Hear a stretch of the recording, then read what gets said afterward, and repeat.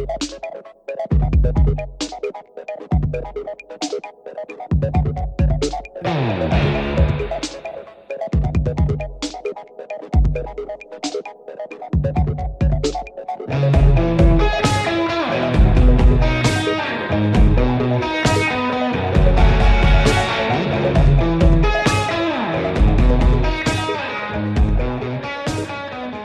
everybody, Adam Shartoff here, host of Film Wax Radio.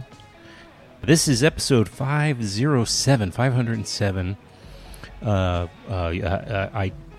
just screwed up myself. First of all, let me just tell you, life of the podcaster, here's a typical day for a podcaster. Emailing with filmmakers all morning or afternoon, and upcoming guests and people I'm courting for the show. And then run into Manhattan, go to meet Peter Biskind, and interview him for the podcast. Peter Biskind is an upcoming guest in one of the next couple of episodes. He is, of course, one of the big... He's the guy that wrote Easy Riders, Raging Bulls. Big deal. It's a big deal. Okay, he's got a new book. It's called The Sky's Falling, and we're going to get to that soon. But in the meantime... after that, here's where I screwed up. I got an invitation to go to the Michael Moore Fahrenheit 11/9 documentary New York premiere, where he's going to be there, and Ken Jones was going to interview him. He's from the Film Society of Lincoln Center, and it's at Alice Tully Hall. Well, I raced over there, and guess what? It is tomorrow night. So things happen. And I will not be able to make it due to conflicts. But oh well, I do have press screening invitations, so I will see it soon, probably in the next few days, but there it is. That's what happened to me tonight. I just said, well, I'll just go home early, and we'll get this part of the podcast out so we can post the show early for a change, and so every cloud has a silver lining. Okay, episode number 507.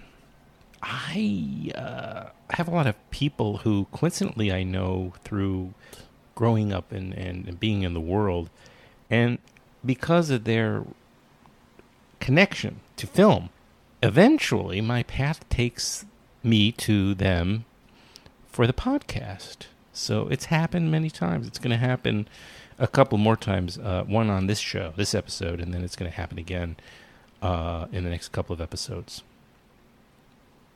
And I don't want to tell you which one that is, because that's going to be kind of a big deal.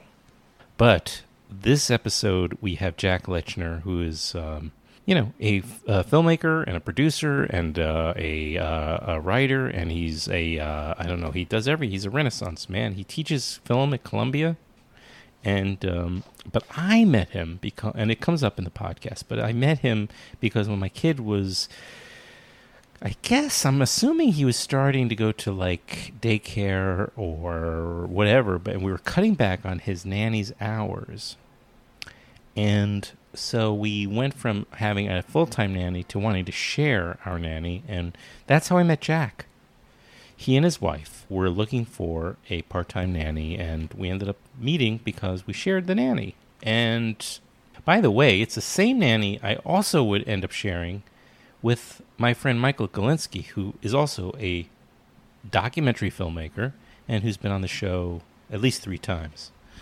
It's a strange thing. That's just a coincidence, I might add, that the two people with who myself and my ex-wife shared a nanny with both happen to be filmmakers. So that's how I met Mr. Jack Lechner. Jack, as I mentioned, teaches film at Columbia, and he is being joined on this segment by Rob King, who I believe is, I think he's the head of the film department. Needless to say, he teaches film, and he's an incredible guy. And I met him a few months ago, very briefly, at a Paul Schrader event that I attended, and that's how I met Paul Schrader, who eventually came on the show. But together, Jack and Rob have put together and produced a retrospective of films that Ira Deutschman has either produced, distributed, or consulted on, and it's very ambitious and broad, and it's exciting, and they're going to have lots of Q&As at these screenings, and they're going to have panels, and it's all starting on Friday night, Friday, September 14th. And I believe it runs through the 23rd with a gap maybe in the middle. I don't know if they're doing it. I don't know if they may be doing it around the weekends. But go to either the Lenfest Center or to Columbia Film School. I think it's all posted. There's also something on Facebook about it. It's called New York Indie Guy, NY Indie Guy, which is Ira's, his sort of self-appointed nickname, and he uses that for like Twitter, etc. I will mention that Ira himself has been on this podcast. He was on episode 444, so you can go back and find that episode if you want to talk. And it works nicely in tandem with this episode because obviously we kind of plug this retrospective and various things that are happening, but we also just talk about Ira in this episode, and it's a nice companion piece to this episode. So again, you can go to episode number 444 and listen to that. But I'm very excited that I have on Jack Lechner and Rob King. And then after that, and I won't talk about it too long because it's going to be coming up, I have in the second segment a filmmaker who I met back at South by Southwest earlier this year, named Sasha Freyer, who has made a documentary about the street photographer Gary Winogrand. And it is a spectacular and a beautiful documentary. And it opens at Film Forum, not this Wednesday, but the following Wednesday, September 19th, and other theaters, I assume. And I urge you, if you're interested in street photography or this particular photographer, to please go and make sure you get to see this film. It's really great. And I was so happy to bring on Sasha onto the podcast. But we'll talk about that in the introduction segment.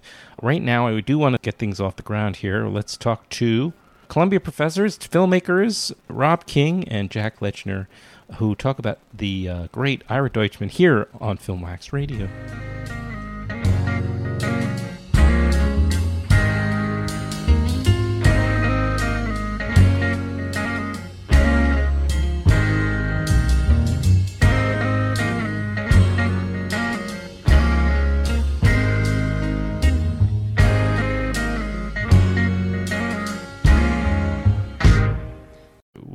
Talk into the red ball like Jack this. Lechner, yes. Jack Lechner. Yeah. How are you, Jack? I am great. Thank Good. you. Yeah. It's always a pleasure to bring somebody on from my personal life, too. You know? Am I from your personal life? Yeah. Well, yeah, we knew each other in a personal context before we knew each other in a professional context. Yeah. It sort of started together because I think we met. You were working at Radical or freelancing That's at right. Radical? And you were meeting? at Sony. I was at Sony, and it was a very different time. And I was kind of like not happy in the music industry, and I didn't really know what the next steps were going to be, but I was kind of like exploring, and you took a meeting, which was very nice. But we shared a nanny, as I was telling Rob. That's kind of how... Our wonderful nanny, Helen. Yeah.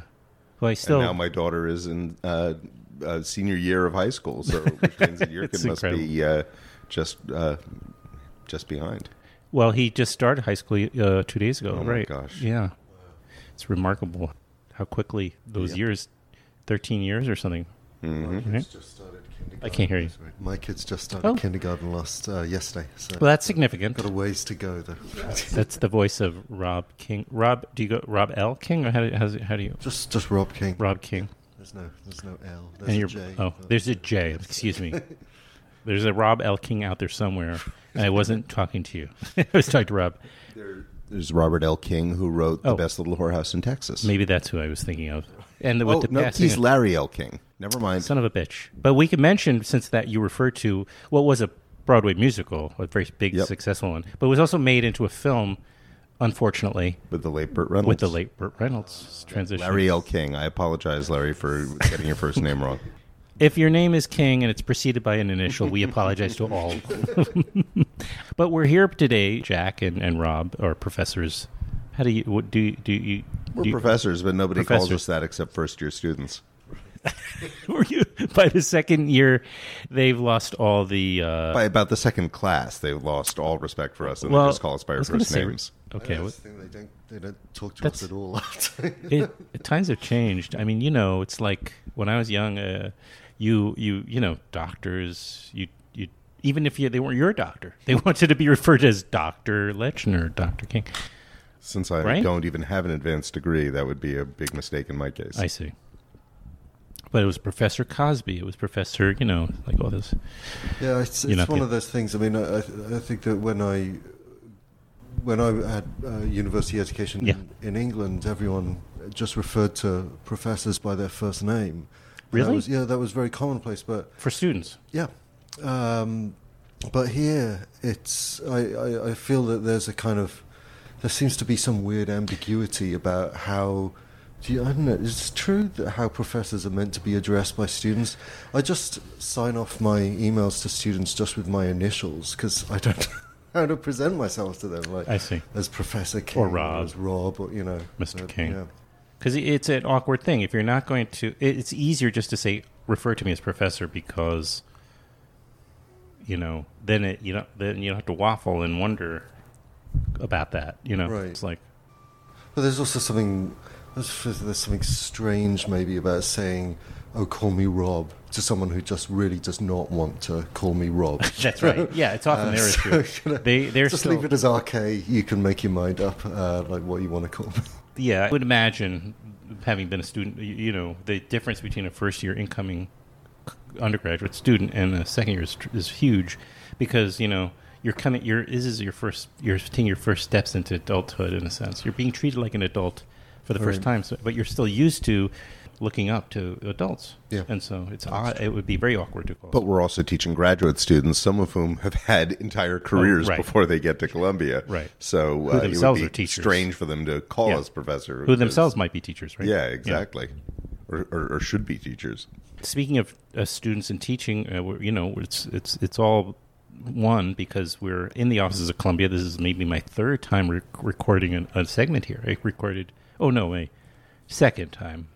I was here to interview Ira Deutschman, who is why we're sitting together, or one of the reasons. And I've had on a couple of other people from Columbia faculty. You've had Annette Insdorf on your show. And that was amazing. Mm-hmm. And she was really instrumental, I think, in bringing me Paul Schrader, making that happen. That was great. I think so. I mean, she introduced me to him, and then he probably didn't remember me but from that context. But I'd like to think she was instrumental. And then also just had on Ramin Barani on the show. On my fantastic. Yeah, he was terrific. 500th episode guest. Ooh. So, wow. Yeah, it's been great. You should have really had him on the 451st episode, though. I should have. I should have had him on 1 through 451, if you ask me. Anyway, but Ira was, of course, a legend, and it's worthy of any tribute. We should take that opportunity to segue and say that we are, in fact, Rob and I are producing NY Indie Guy, Ira Deutschman, and the Rise of Independent Film, which is a retrospective honoring the work of Ira Deutschman. I thought this is really right up my alley. I'd love to help spread the word about it, if word needs to be spread. I don't know. It always does. Is this something that's going to the Columbia film community, or is this also meant for... This is open to the public, and we're really hoping that the public will show up. We're showing 17 films at the Lenfest Center for the Arts, which is at beautiful. 129th Street. That's where I met Paul Brand Schrader. new, state-of-the-art building. Right. Beautiful screening room. So 17 films, 4 panels. Wow. There's a physical exhibit about Ira's history in independent film. Ira, unfortunately, will not be available. He's out of town, but... Oh, boy, will Ira be available. Good. I think he'll be there at every screening. Yeah. Rob, what was your introduction to Ira? And also tell me a little bit about yourself, because this is our first time meeting. Oh, sure. Well, a little bit about myself. I teach here at Columbia in the Film and Media Studies program, which is... so I'm not teaching MFA students. I don't teach filmmaking, directing, screenwriting. I teach film history, primarily American film history. And I've been here for 6 years now, started in 2012. My introduction... And you had a child 5 years ago. Interesting how quickly you took care of that, having an American child. It was that's... Sorry about that. That's yes, that is true. That happened. That was quick, but but to my American wife. So Okay. This was already very fully above board and everything there. All right. But it's how did I get to know I got to know Ira. I mean, obviously one knows him through his reputation and his role in the independent scene in the 70s through the 90s and beyond. But I got to know him because I share an office with him, as I also share an office with Ramin. So that was really how I got to know both of them. Yeah. How many classes do you teach? I normally teach a couple of classes a semester. Primarily I teach intro to film and media studies, and I teach popular American genres. So that would be comedy. I often teach exploitation. I teach a couple of new media classes that I'm slowly moving into as well. Okay. And your students are mostly undergraduate, or is it kind of split? Well, we have an undergraduate and a master's degree within the Film and Media Studies program. I'm the director of undergraduate studies, so I'm mainly teaching undergraduate students, but we have a lot of excellent graduate students in our program also. And Jack, you're teaching. I teach the grad students, and I teach the MFA students, the filmmaking students, right. And specifically I'm a professor in the producing concentration of the Graduate Film School. Okay. And and you've produced quite a few films. And I also produce film and television. And theater.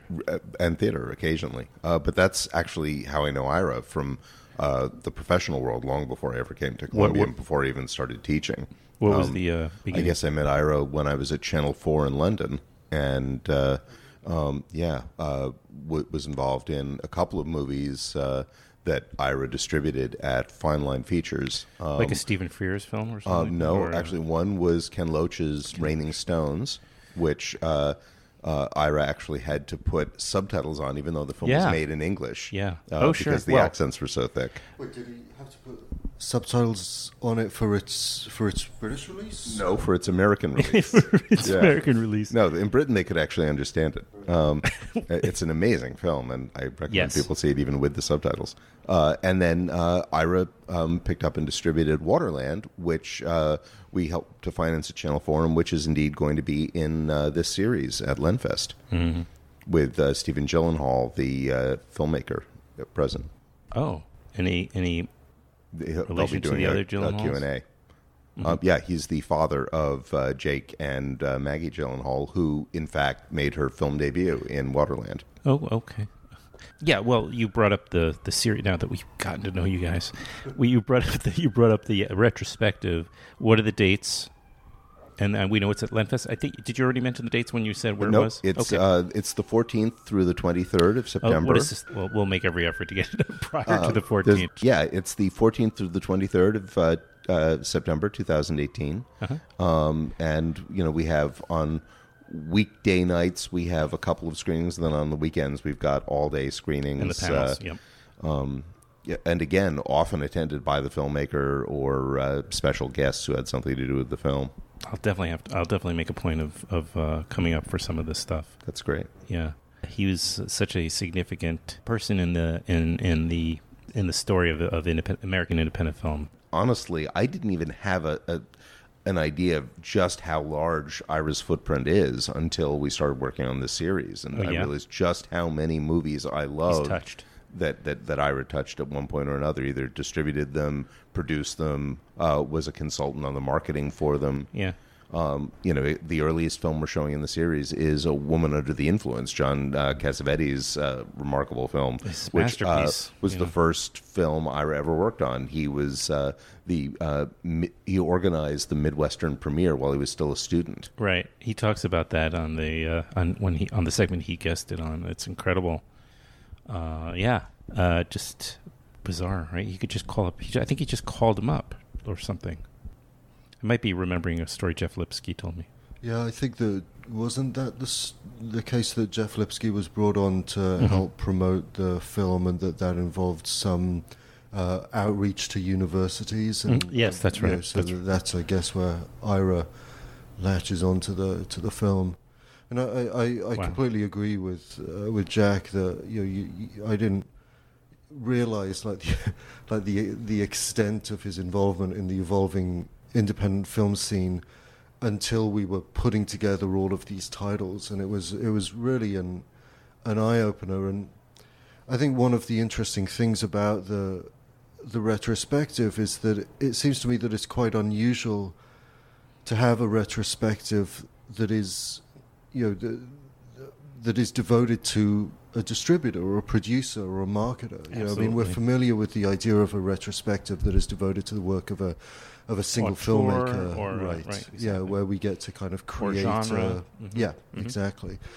But to have a retrospective that's focused on an individual who's been involved in producing, distributing, and marketing films, what you're seeing is not, as would be the case in these other kinds of festivals, the development of a creative thumbprint or something like that, as much as you're really seeing like the development of a sector of the industry. Like you're seeing the changing ecology of the independent film scene from like that Cassavetes moment, that we're all familiar with, through to really the very complex status of independence as it exists today in relation to the major studios.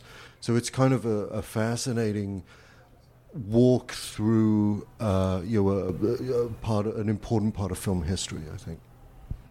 Could you do this retrospective anywhere other than New York City? You couldn't, because there's at least that many film lovers and film obsessives that would know. If they don't know Ira, they would certainly say, "Oh, that guy, who is this guy? Let me go check out." Could you really do that anywhere? You could maybe do it in Los Angeles, but certainly it helps to do it in New York City. There aren't too many producers, obviously. That's why I can't think of them.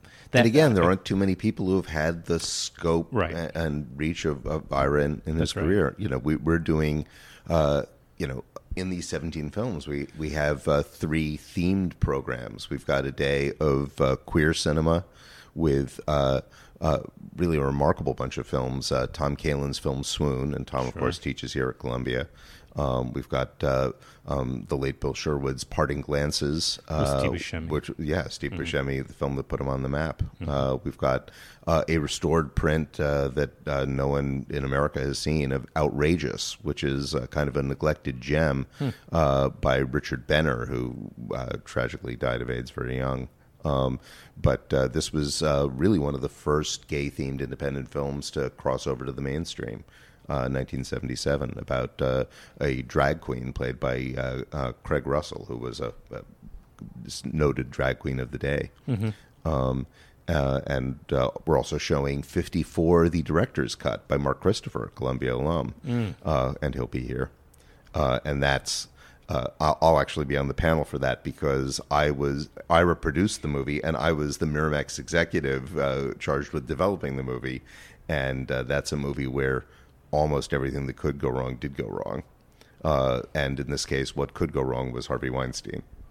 Jack, I think we're going to have you back on the podcast very soon to kind of follow up on some of this. You could do a whole podcast just on the 54 story, and honestly, you could do a lot worse and have Mark Christopher on to talk about it. Sure. Because it was, I always, the analogy, I may use this again in the panel, but went years later when I worked on The Fog of War and spent a lot of time with Robert McNamara and listening to the tapes of McNamara and Johnson in the White House as the Vietnam War was going wrong.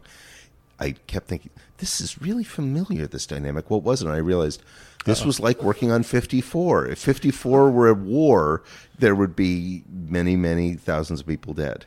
Can you just make one kind of broad stroke, giving an idea of what you're getting at when everything went wrong? I teach this in my class now, because it's sort of a classic case study problem for producers, which is the filmmaker, Mark Christopher, writer-director, knew what movie he wanted to make. Yeah. And he set out to make that movie.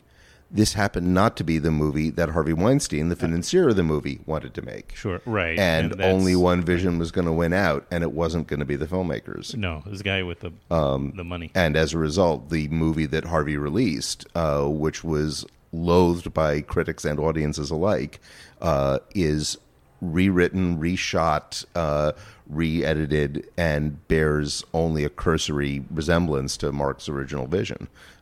So Ira and Mark actually painstakingly put the film back together, and that's the version that we're showing. The director's cut. Yeah, it's amazing. You mentioned, Jack, that there were three theme days, although we got sidetracked into a lot of. Okay, right.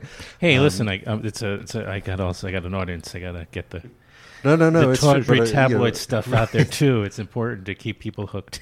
Just kidding. But we're days. also going to have a day devoted to documentaries, and a day devoted to female filmmakers as well.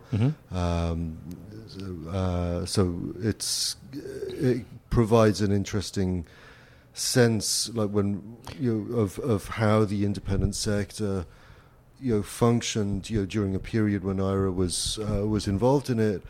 As a venue for filmmakers who otherwise weren't really getting opportunities to make films within the major studios. I mean, the idea of independent cinema in the 1980s and 1990s of it as being a cinema of outsiders is often voiced, but you get to see that kind of in action over the course of the retrospective, I think. So has Ira always had this agenda of telling the stories or wanting to participate in the telling of stories about the outsider? Because, I mean, here's a white straight guy, right? Yeah. By the way, you're marketing it. We got to get those guys. Those are usually the film geeks, or a good portion of them anyway. But it was. Do you feel like that, all kidding aside, do you feel like that was kind of Ira's... I think that's always been part of the unique selling proposition of independent film. Is if independent film is actually going to compete in the marketplace and in the marketplace of ideas, it has to provide something that Hollywood mainstream film is not providing. And for a long time that was, and even now, that's one of the main things it can provide is stories about people that you don't see in Hollywood films, told by people who aren't making Hollywood films, and Ira embraced that from the beginning. Yeah, and we're talking post 70s essentially. Yeah, because that's where really talking from mid 70s, right up to the present.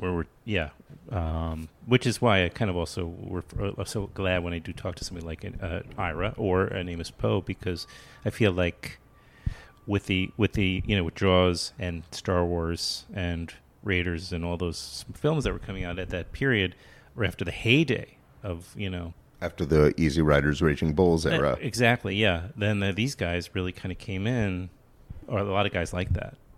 Mostly men, still mostly men. There were women.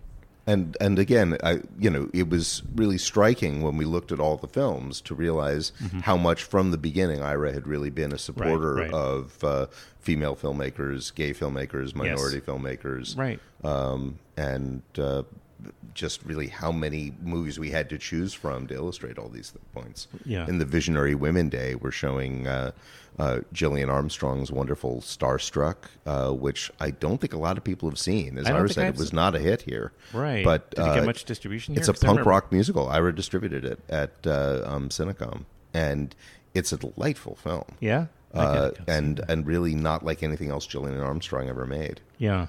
Wow. We're showing Chilly Scenes of Winter, Joan Micklin Silver's great film, which Ira and his team at United Artists Classics basically rediscovered after UA proper had botched the release, with a new title and a new ending. Yeah, and, stars. That we're not only are we showing the film, but we have a panel with Joan Micklin Silver, the filmmaker, the three producers / actors, Amy Robinson, Mark Metcalf, and Griffin Dunn, and the actors Mary Beth Hurt and Peter Riegert. So that's going to be one for the books. I got to come to that one. Well, I've been wanting to get Joan Micklin Silver on anyway, but this might be your chance, actually. Yeah. And sadly, speaking of Chilly Scenes of Winter. John Hurd, unfortunately. We lost John Hurd. Who's also in Waterland. That was kind of not kind of, that was tragic. Yep. And it was right around the time, I think that he had just died days before I met with Ira, actually. The 15th. It is Saturday the 15th at 6 p.m. is when we're showing Chilly Scenes of Winter. Saturday the 16th. I'm not sure I'm not going to make it. Saturday the 15th. The 15th. And then what time is the panel? So the film will be at 6 p.m. and the panel will be at about 7:30. And that whole day is the Visionary Women Day as well. Makes sense. And on the documentary day, which Rob mentioned, we're also showing Harlan County, USA, Barbara Koppel's classic film. We're showing a delightful one-off called This Old Cub, which is about the Chicago Cubs player Ron Santo and his amazing personal story. And this is really very personal for Ira, because Ira Deutschman is... Oh, right. Right up there as one of right. the world's biggest Chicago Cubs fans. He's a big baseball fan. He has actually...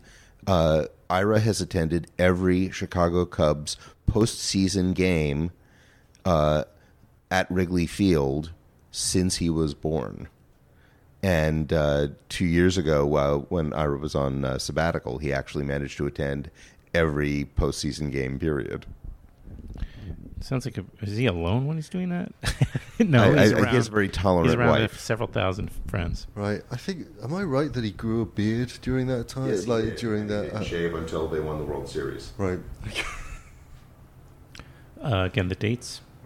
The documentary day is Sunday, September 23rd, and that day will cap off with we have a wonderful panel on the preservation crisis in indie film, which really is, I think, one of the most interesting panels we've got, because these are movies that were made in all kinds of formats by all kinds of people, many of which were just sort of shoved in basements somewhere, and now they're in all kinds of shape.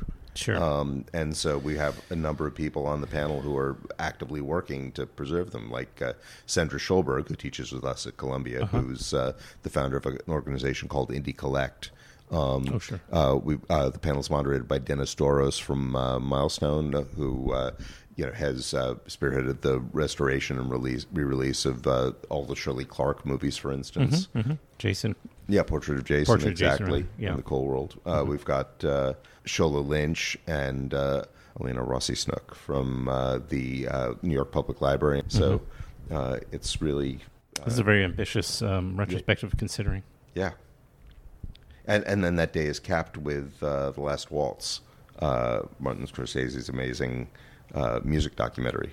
And we are hoping starring that there Neil will Diamond be... Neil Diamond and others. Yes, and others. Exactly. It's Ed Al. And we're hoping that there will be a very special guest for that one, which I cannot confirm or deny yet. Okay, off mic. Okay, so again, the dates for the entire the retrospective overall would be the 14th through the 23rd. Again, it will all take place at the Lenfest Center for the Arts, which the Arts, actually which is it's kind of a new venue that it's at 129th Street. 129th Street, between Broadway and just off Riverside Broadway. Drive. Yeah, between the two. It's Lenfest is a new venue that just opened almost exactly a year ago, in fact. And since its opening, we've been taking baby steps towards establishing it as a space for retrospective screenings. We tried it. An initial step in that direction was taken earlier this year in March, with the first in a projected 10-year series of film noir retrospectives. That's where where I ran into Paul Schrader. Oh, you were at that? I went to the talk, that he did there. Yeah, okay, great. Yeah, and so this, I guess the Ira Deutschman retrospective will... Maybe I met you there. Were you there? I was. Did you walk in and say hello? I did walk we in shook. and say I think hello. we shook hands. Yeah, no, I think we did. I was sitting with Annette, I think, or sitting behind at her. the front, right? Yeah. Oh, okay. Yeah. Yeah, so we have... Yeah. Okay. Yeah, I vaguely remember. We met by the buffet, maybe. I don't remember. Anyway, good. I think it's one of those things where, because we're friends on Facebook, okay. right? But I've never met you. Right. But then maybe after that we at the became Paul, friends. no, it was before Okay. that. And then at the Paul Schrader thing, at the Paul Schrader talk, I thought, oh, is this that guy that Oh, that's I'm interesting. friends with? Funny on how now Facebook? the Who I synapses don't are- actually know. I know. It's very bizarre. But But yeah, so that was in March, and then this, Yep. so the Ira Deutschman thing is actually going to be the biggest retrospective that we've attempted so far. and where can people find the schedule if they want to just Well, if you type in NY Indie Guy right. In your browser search bar, it'll be just NYINDIEGUY. That it'll It'll either come up. take you to Ira Deutschman's Twitter feed, or it'll Right. take you to the homepage for the retrospective. Right, and if you're listening and you're not able to make it, I still recommend you follow Ira's Twitter feed, so you can at least right. get. Well, although I suspect that Ira's Twitter feed will itself be promoting the website for NY Indie Guy Right. over the next few days. I should also point out Ira is doing a series of blog posts on his blog, NY Indie Guy, about the films in the series, telling the story anecdotes. behind each one and Oh, wow. I'm anecdotes gonna read about that. his involvement with them. Yeah, if he wasn't. They're busy. really delightful. This is exciting. I'm so glad we were able to pull this off, guys. And Thank you, Adam. And we can definitely follow up and if there are subsequent things you want to talk about. There's one other that I really want to mention, which Yeah, is please. we're showing The Brother from Another Planet. I was going to bring that up. John Sayles' amazing film. And Right. John Sayles and Maggie Renzi will be talking about it afterward, Oh, wow. moderated by our Columbia colleague Jamal Joseph, who usually sits at this chair that we're looking at right now. I was telling Jamal last night that movie really means something to me because it was the first movie that my wife and I saw as a couple, and that was 31 years ago. Yeah. Yeah. And Jamal said, honestly, I got you beat. I saw it in Leavenworth Federal Prison. And he'll tell the story of that Jamal. at the... Okay, I know that. I thought I knew that name. Now I remember the context. Yes. Jamal has had an amazing life, and Yeah. he'll tell that story at the event. Okay. Well, I'd love to get him on too. I should just set up an office at the Columbia. I You think. really should. By the way, just should mention, for personal reasons, John Sayles guest for episode 300. Barbara Koppel guest for episode number 200. All right. So That's we're amazing. kind of in the same mind space here. It's something Jeff. I guess you could say Ira's touched the podcast many times over as well. Yes, We he could has. I could do a retrospective of my episodes based on people that he's touched their professional careers and. So check out New York Indie Guy for more details and come to as much as you can over the course of that week or so, as I will. We'll be there. Thank you, guys. Thanks so much. Thank you, Adam. Thanks, Adam.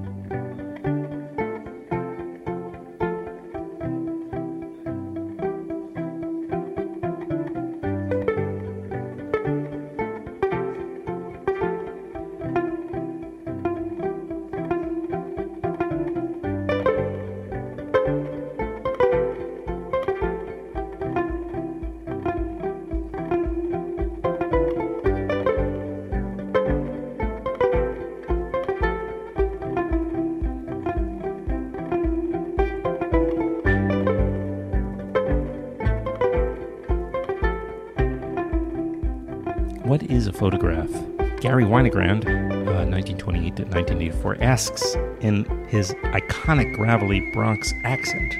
Decades before digital technology transformed how we make and see pictures, Winogrand made hundreds of thousands of them with his 35mm Leica, creating an encyclopedic portrait of America from the late 50s to the early 80s.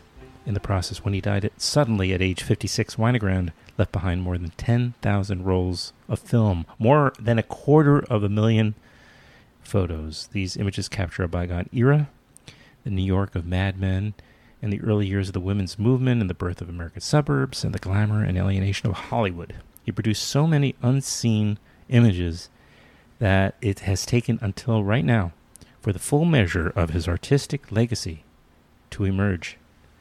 Forged by Winogrand's own words and images, Gary Winogrand, All Things Are Photographable, is a stunningly intimate portrait of an artist who both personified his era and transformed it.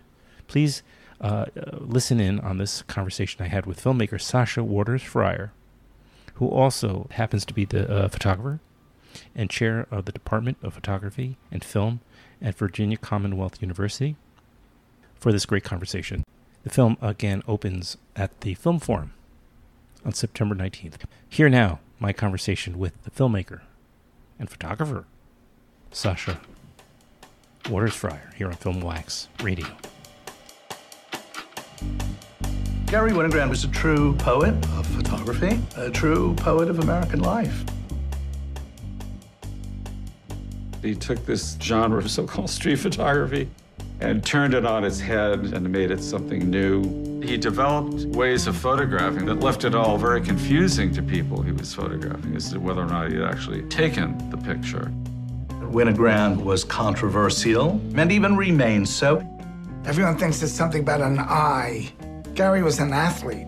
Because he had a Bronx accent, and there are stories about him getting into fistfights, and so there was this sense that he was, this tough guy New Yorker. You become an artist despite, not because. I don't care what the situation is, who the person is. You've got to be tough, aggressive, and it may not look it, but you better be.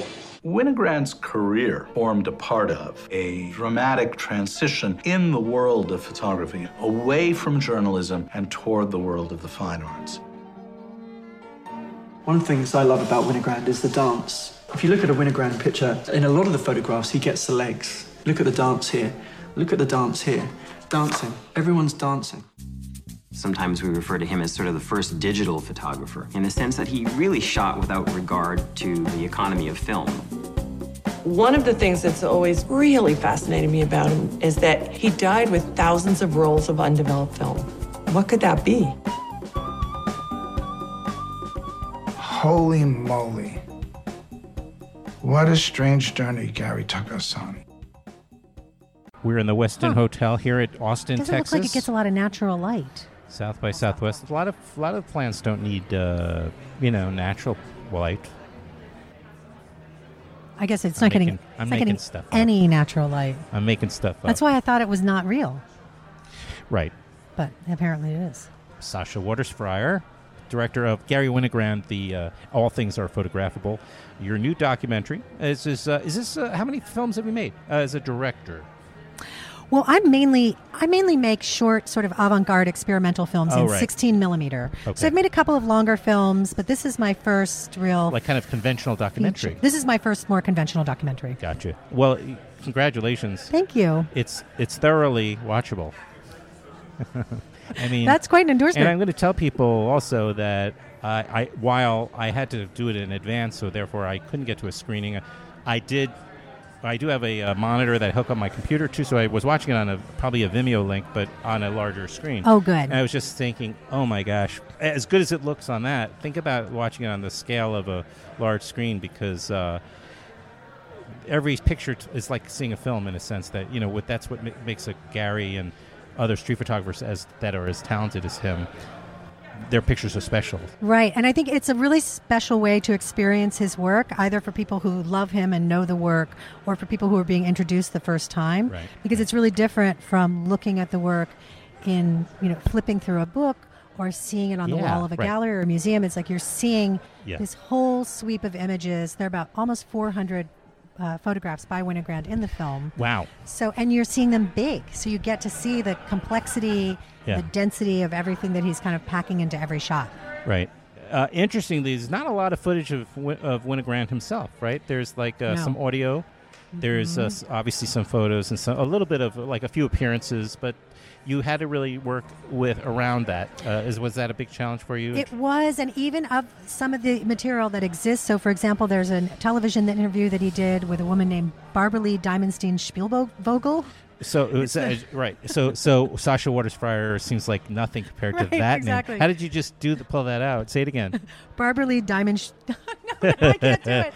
Barbara Lee Diamondstein Spielvogel, because that's the name of her archive down at Duke. So it's a long. It's an hour-long color. Video. Right. I only use a few tiny pieces of it because it just looks. It's that VHS. Sure. Like even kind of being processed and going through post. Right. It doesn't look good. And if you're not using it ironically. Right. It doesn't really work to your advantage. Right, exactly. And the same thing with there's a black and white Betamax tape of him teaching that's maybe an hour and a half long, and I use a lot of audio from that. Right. I only use a tiny piece of video from it. Right. So. Yeah. What did you feel like you wanted to do? Did you want to? Were you interested in? Well, maybe there's not one or the other. Maybe it's both. But were you more interested in? I don't know, presenting the work, the body of work, to new audiences, or just share your love of this photographer, or were you trying to kind of figure out this artist? Sure, I think from start to finish, in terms of the very beginning, just starting to research him to finishing the film, was about 5 years. So I started shooting the film in August of 2013. So there's a lot of research that went into it, and I would say that my ideas about the film changed sort of as I went through the research and then as I started shooting interviews. I think in the beginning, I just thought, I'm really into this photographer. I want to spend more time with this work and sort of think about what it means, what we might be able to learn from it, both from the content of the work, the idea that he is able to make these images that kind of have all this chaos in them, but then still hold together, which is something that Erin O'Toole, who's a curator at MoMA, says in the film. And also this idea of someone who shot so much before the digital age. Like, what could we learn from that? Yeah. But then as I began to film the interviews and get more invested in the research, I became more interested in him as a person and sort of his... Makes sense. His struggles. Yeah, one of which was just a practical struggle. He shot obsessively. I mean, it was just this was his personality. He was very obviously stimulated visually walking around the city. Did he shoot mostly in New York? He shot, I think he's mostly known for his work in New York, but he did crisscross the country on a couple of trips. So there are these great photographs from Michigan or from Nevada or wherever. Right. And then he lived in Texas, in Austin, for 5 years. Oh, and at the end of his life, he lived in Los Angeles. Oh, okay. He just took such a quantity, and he didn't, I guess, have a staff of production assistants to, develop and organize, because he left a legacy of how many rolls of undeveloped film? About 10,000 rolls of undeveloped film, well, so almost 250,000 pictures. I know, 10,000, it's a lot. So what happens is that he... rolls of 36 exposures, that kind of thing? Yes. It depends. Yeah. And actually some of them, because he was creating his own film canisters, some are bigger, some are smaller, because he's bulk loading. But what happens is that he's kind of keeping up with his processing and making contact sheets while he's in New York. He falls behind periodically, but once he leaves New York, he comes to Austin. He doesn't really have a dark room. He has he's married for the third time. He has a young child. He has his teaching. So he starts to fall behind, but he's still shooting. Then he gets to Los Angeles. He does start working with a darkroom. He has a printer who he's working with at that point, but he's so far behind. Yeah. And I think he always had this idea that he would stop at some point and catch up, but then he didn't. No. So. Tell this anecdote about him carrying his son on his shoulder. He was already a little late in life, right? He was a latter-day dad. I myself am a latter-day dad. Yes. So I think one of the things I was really interested in with his personal story was the way in which his story challenged this sort of cliche or trope of artist biography, right? Yeah. I think a lot of times when we see artist biographies about male artists, the cliche might be, oh, well, he was a terrible husband or a terrible dad or a real asshole, but that's okay because we have this work. And I think with Gary Winogrand, he wasn't a terrible person. He was actually a great person who a lot of love, but he was very conflicted, and he did go through 2 divorces, and he did struggle to kind of find this balance between being a parent and doing his creative work, and which I think a lot of us can relate to. Mm-hmm. And so at the end of his life, again, he died very suddenly of cancer. He was only 56 years old. He had an 8-year-old daughter.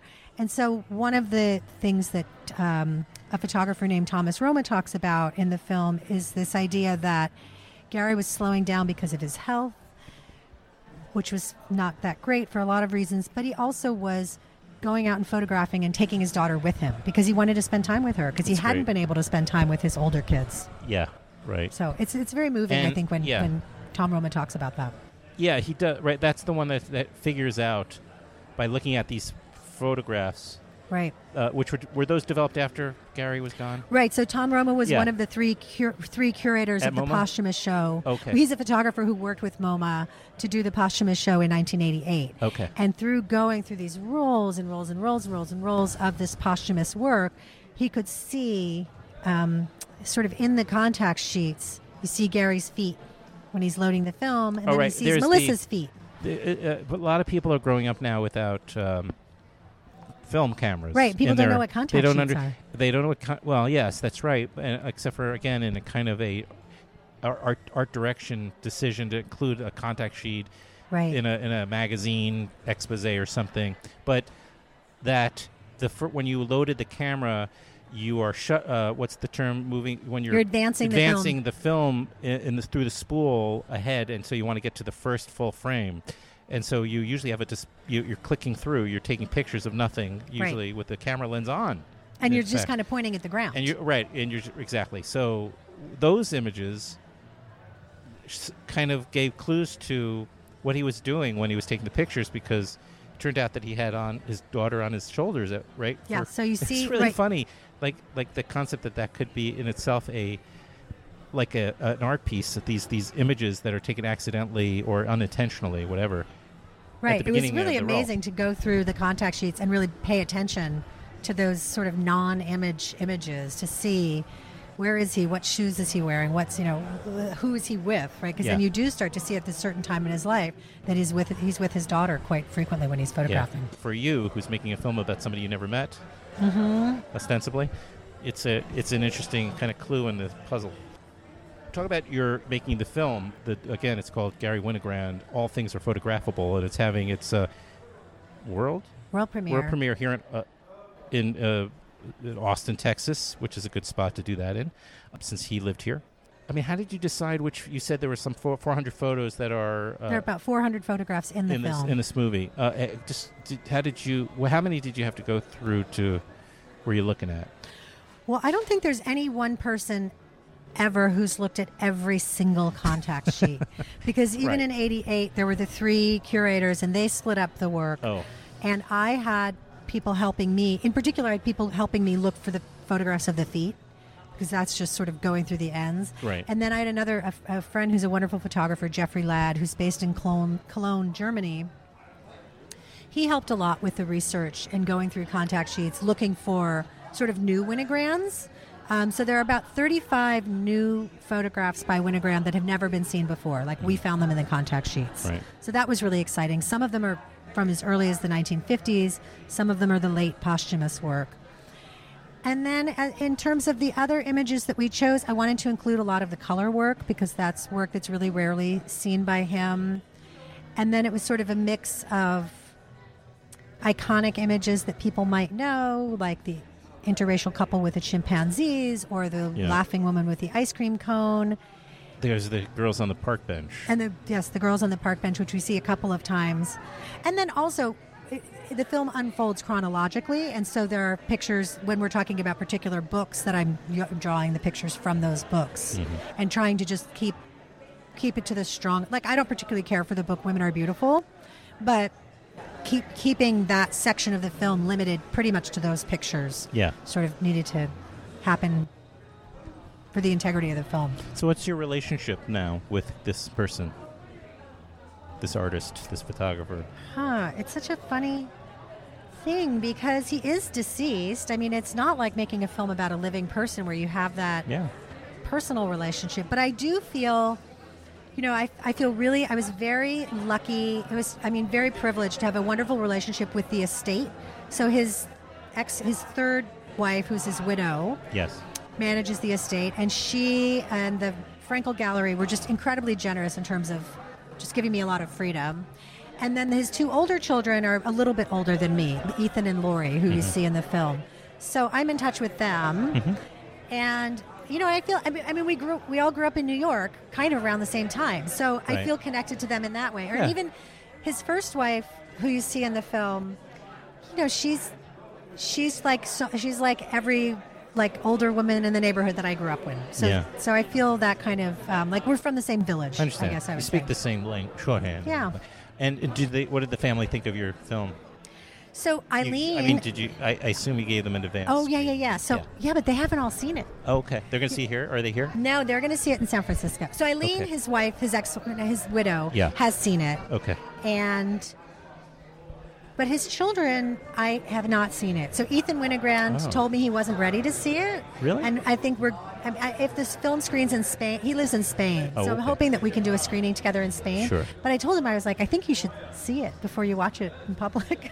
Right. It could be a very emotional experience. I mean, it will be. It's inevitably. Of course it is. Yeah, and I'm sure it's strange for them to have What did someone come along and make a film about their dad. Did Gary, did he have a following in Europe? I mean, is there a large, do you know?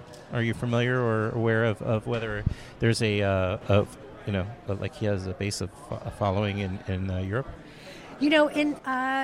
When there was this big retrospective in 2013, it was at SF MoMA, the National Gallery, and the Met, and then in Europe it went to the Jeu de Paume. So I know he's got a big following in France. Okay, in Paris, and then I feel like it was. I guess you don't know unless you go there and try it out. Right, it might have been one more place. Maybe it may have been in Spain. Okay. Yeah, so it'll be interesting to see how the film plays internationally. It might be a little too American, which sometimes is a good thing, or sometimes it's not. Right? It's not really about America, but yeah, I mean, I think photographs, regardless of the subject, can be. I mean, it's about photography, which is very universal. And people are universal. And right. These and other sage observations will be continued during the course of this conversation. Anyway, you're saying this was the world premiere, so this is the world premiere. Do you have something in another festival set up or that you can talk about? Or? I do, but I don't know if I can tell you. Yeah, no, don't. It's fine. So there's more. I have a couple more festivals lined up, but they haven't been announced publicly yet. No, don't do that. Because I could, of course, wait to put this out, but I'll do whatever Susan wants me to do as far as helping your film in any way, little way I can. So you had you had your premiere obviously already. Mm-hmm. Did you have a second screening yet, or? No, my second screening will be tomorrow? And the third screening on Thursday. Okay. And how did your premiere go? What did the audience think? I think the premiere went really great. I was a little nervous at 11 o'clock on a Monday. Okay. But it got a nice turnout? Yeah, there was a really good turnout, and it was exciting, and people responded well. And I sat in the back and tried to gauge the energy of the room, which is hard to do. It is hard with a documentary. I mean, you can gauge the energy of the room if it's bad. Right? Yeah? Like if people are shifting around a lot. Leaving. That's there's always a small clue into. Exactly. So, but people seem, pretty wrapped and. Yeah.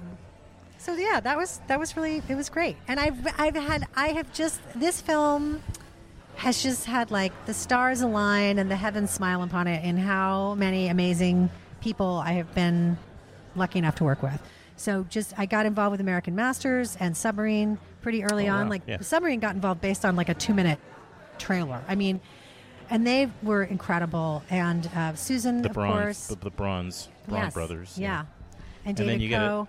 Right. Yeah. And then you get a blue chip publicist. I know, she's Susan the best. Margit, she's totally amazing. Absolutely. So I just feel really... Yeah. It's like Gary is magic. Yeah. Well, people just I come was around. told this was put on my radar by, I'm going to give a shout out, and I know he's listening, photographer Godless, who's a street photographer himself. Even though he's known as a rock photographer, but he's a really good photographer. I did I recently did a Kickstarter campaign, and he came up to me for his and he book. Goes, or for your he did that. He did one as well for his book. That's right. But I did one for my podcast and more of my business. And Godless, he came up to me. He goes, "I know you're doing a Kickstarter, and I'll print some photos up for you." He printed a few copies of this one with Agnes Varda, Jim Jarmusch, and Martin Scorsese, and I was able to use them as rewards. Oh, and that's so great! In fact, the guy, a filmmaker friend who's hosting me here in Austin, won one of the Agnes Varda, so I brought it with me and hand delivered it. that's great. Right from Godless, to him. And he's also the official kind of photographer at the Film Society for the Film Society Lincoln Center. Oh, okay. So he photographs the New York Film Festival and other events there. Anyway, but he said I saw the Gary Winogrand documentary. You got to get this filmmaker on. She's great. Yeah, he came to a sneak preview in New York. Right. So I met him there. Yeah, that was wonderful. And he was, I guess, and that's where I met Susan too. Right, and he said Susan's a closet Winogrand fan. So they're all excited about your documentary. And I got to see it, and I feel the same. Congratulations, and I look forward to more from Sasha Waters Freyer, and I look forward to us meeting with Jonathan Safran Foer. We're gonna have a podcast where it's everyone with there's a new double last name. He did involve. Hillary He's in Rodham Eating Clinton. Animals. Hillary Rodham Clinton can be there. Well, that's not as confusing though. But Laura Ingalls Wilder, but she's not alive anymore. No. Just stick. There's many. But Jonathan Safran Foer is involved. He wrote a book a couple years back called Eating Animals, and they've made it in. It is now part of it. It's now a documentary that he's involved with. Oh. So I was hoping to bring him on. Not here, but eventually when I get it. I read about that book. I didn't know it was a documentary. At Hot Docs. Okay. No, excuse me. It premiered at Doc NYC. Or something like that. Anyway, thank you. I'm distracted. Yeah. Thank you very much. Yeah, this was so great. Meeting. Thank you so much.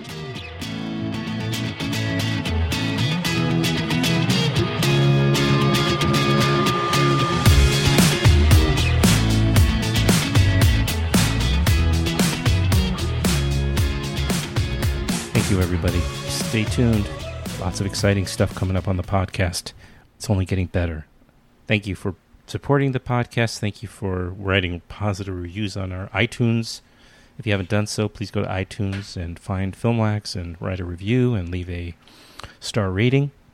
Please do reach out and stay in touch. We're available through most social media platforms, including Facebook, Instagram, Twitter, YouTube.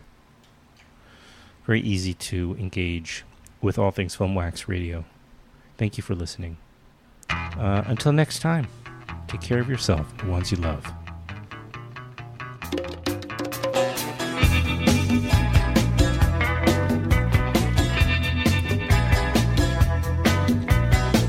Broken lines, broken strings, broken threads, broken springs, broken idols, broken heads, people sleeping in broken beds. Ain't no use jiving. Ain't no use joking. Everything is broken.